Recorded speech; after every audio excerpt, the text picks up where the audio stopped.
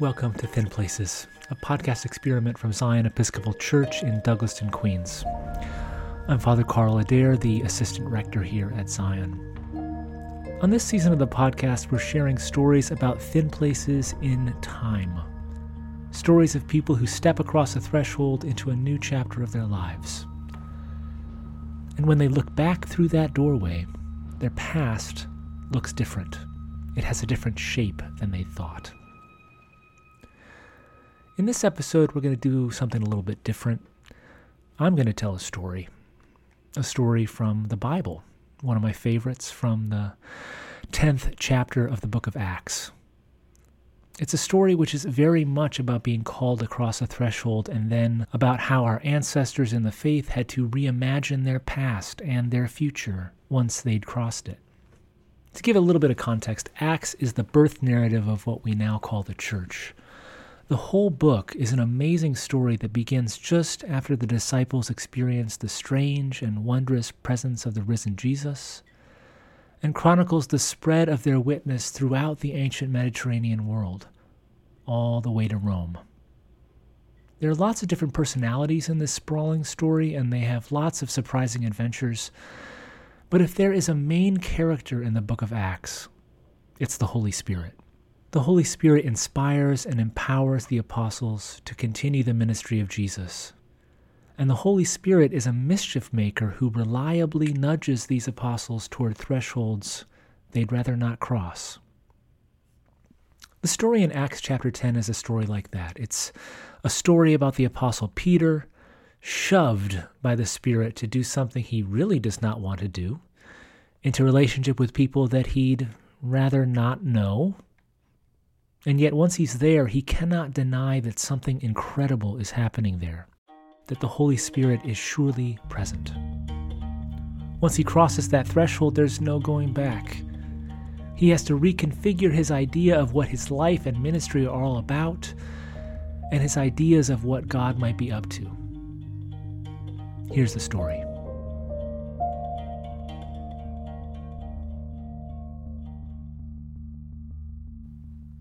In the midst of his adventures, Peter came to the harbor town of Joppa, which is now part of Tel Aviv. He had been in a nearby town when he received word that Tabitha, a prominent disciple and a leader of the Jesus movement, had fallen ill and died.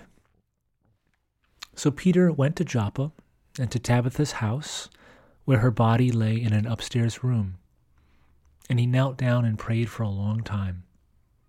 And then he said, "Tabitha, get up." And she opened her eyes and sat up and took Peter's hand. You get the sense of the power of the Holy Spirit among these apostles. They are empowered to do what Jesus did, healing, teaching, even raising people from the dead, as Jesus raised Lazarus. And we already see that the apostles are crossing the most basic boundaries of their society. This is a community where women are fully included as leaders, where women matter.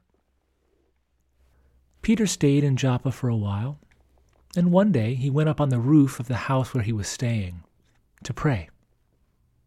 And it was around noon, and as sometimes happens, Peter's stomach began to growl as he prayed. And there, in the moment of his hunger, he had a vision. It was a strange vision. Peter saw the heavens open and something like a large sheet, like a picnic blanket, came down from heaven. On that sheet, laid out like a big picnic spread, were all these animals. There were sheep and goats and birds of the air, but also reptiles and crustaceans and creepy crawly things. A whole bunch of creatures that Peter had never eaten and would never even think to eat, because they were forbidden by Jewish dietary law. This was one of the things that set Jews apart from other peoples in the ancient Mediterranean. They refused to eat things that other people commonly ate. So Peter was being offered food that his people had never eaten. And because he had internalized the prohibitions on these foods as unclean and defiling, Peter didn't see them only as off limits. He saw them as gross. And in that moment of disgust, Peter heard the Holy Spirit whisper, "Get up, Peter, kill and eat." And Peter says, Is this some kind of test, Lord? Such food is forbidden. I know the rules. And anyway, yuck. But the voice spoke a second time, saying, "Eat up, Peter. What God has made clean, you must not call profane." God says it's okay, so it's okay. And this whole process repeated 3 times. The sheet came down like that big tablecloth. Peter said, "No." The Spirit said, "Yes." Peter was understandably unsettled by this. He didn't understand what it was about. He pondered and pondered there on the rooftop, but before he could puzzle anything out, the Holy Spirit spoke to him again. "3 men are coming," the Spirit said. "I've sent them to you, so follow them where they lead you." And Peter is like, "Okay."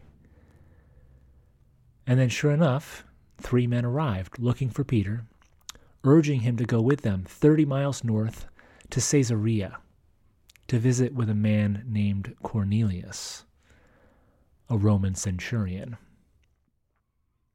So Peter obediently journeyed with them 30 miles north to perhaps the last place he'd want to be. Remember, it was centurions who had whipped and scourged Jesus, who had nailed him to the cross. And throughout Judea, these Roman soldiers had a reputation for riding roughshod over people like Peter and his family, for extorting money, for using force with impunity. Such men were the sharp end of Caesar's spear. They were the occupiers of Israel. Why on earth would Peter want to go have tea with one of his oppressors? And yet Peter listened to the Holy Spirit, and he crossed the threshold into Cornelius' house. And what he found there shocked him. Cornelius had not summoned Peter there to intimidate or punish him, but to listen to him speak about Jesus. Cornelius too had heard the whisper of the Holy Spirit and gathered all his friends and his family to hear Peter's witness, so they too might become part of the Jesus movement. And of course, as a good host, Cornelius had prepared a feast for his guest. There in the center of the room was a table lavishly set with all manner of foods that Peter would never think of eating. For of course, Cornelius and his family were Gentiles. Gentiles who were nonetheless drawn to the God of Israel revealed in Jesus. Drawn into God's covenant with God's people. Drawn into God's dream for justice and peace.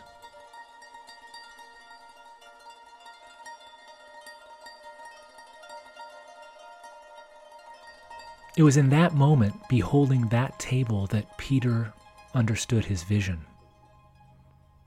And when it clicked into place, he burst out in joy to those gathered. It makes no difference who you are or where you're from or what foods your family eats. If we open ourselves up to this loving, liberating, life-giving God, and we are willing to follow the nudges of the Holy Spirit, the door to the kingdom is open to everyone.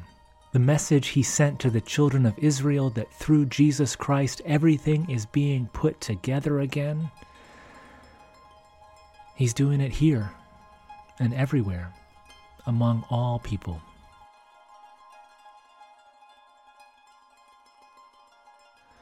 And the surprises did not stop there. Peter began to tell them what they'd yearned to hear about Jesus, his life and his teachings, his death and resurrection.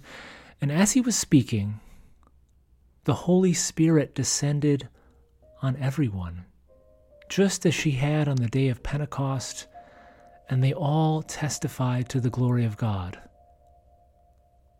All the Jews who had come with Peter were amazed, because they had not wanted to go to Cornelius' house.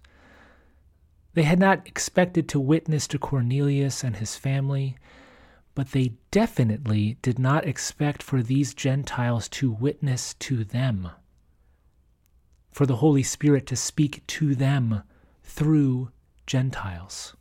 But it was undeniable. The Holy Spirit was clearly acting not only among the children of Israel who observed the law of Moses. The Holy Spirit was clearly calling all people to turn their lives toward the coming of God's kingdom. And that meant that the Holy Spirit was pushing this whole Jesus movement across a threshold.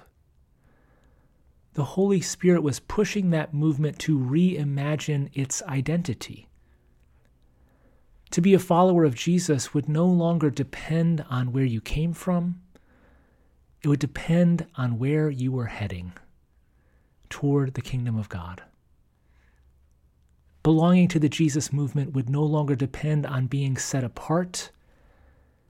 It would depend on a capacity to join others in the life-giving work of the Holy Spirit.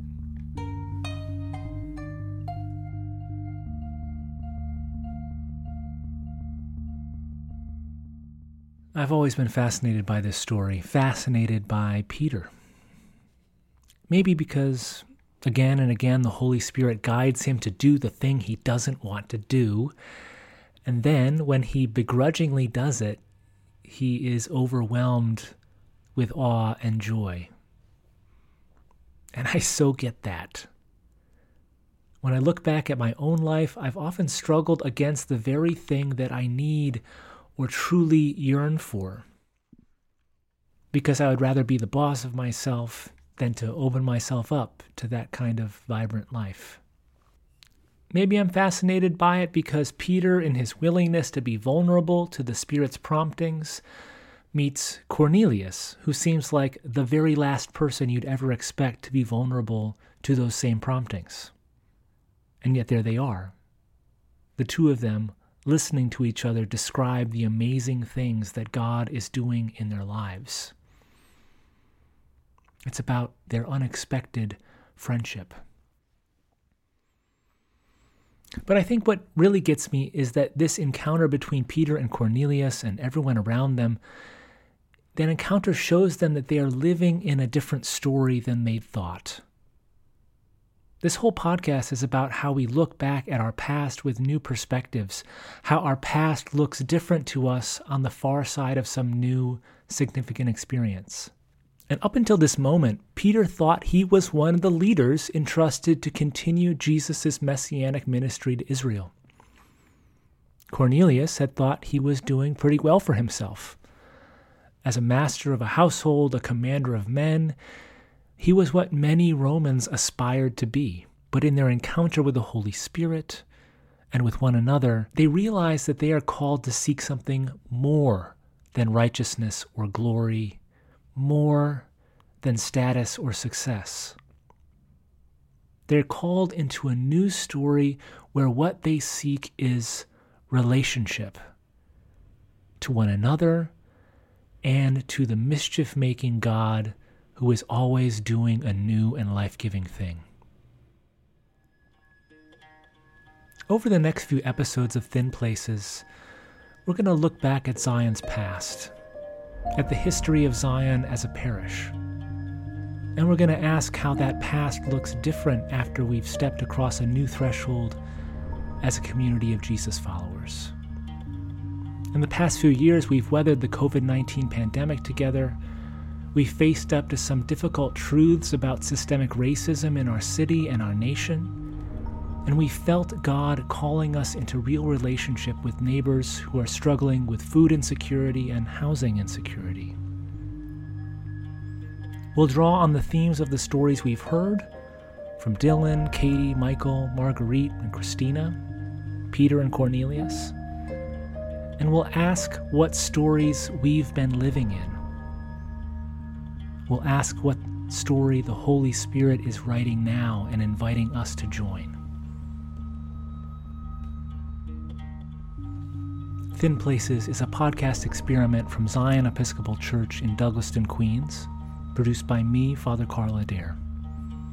Our music is by Nick Marcella.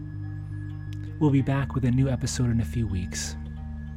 Until then, peace be with you.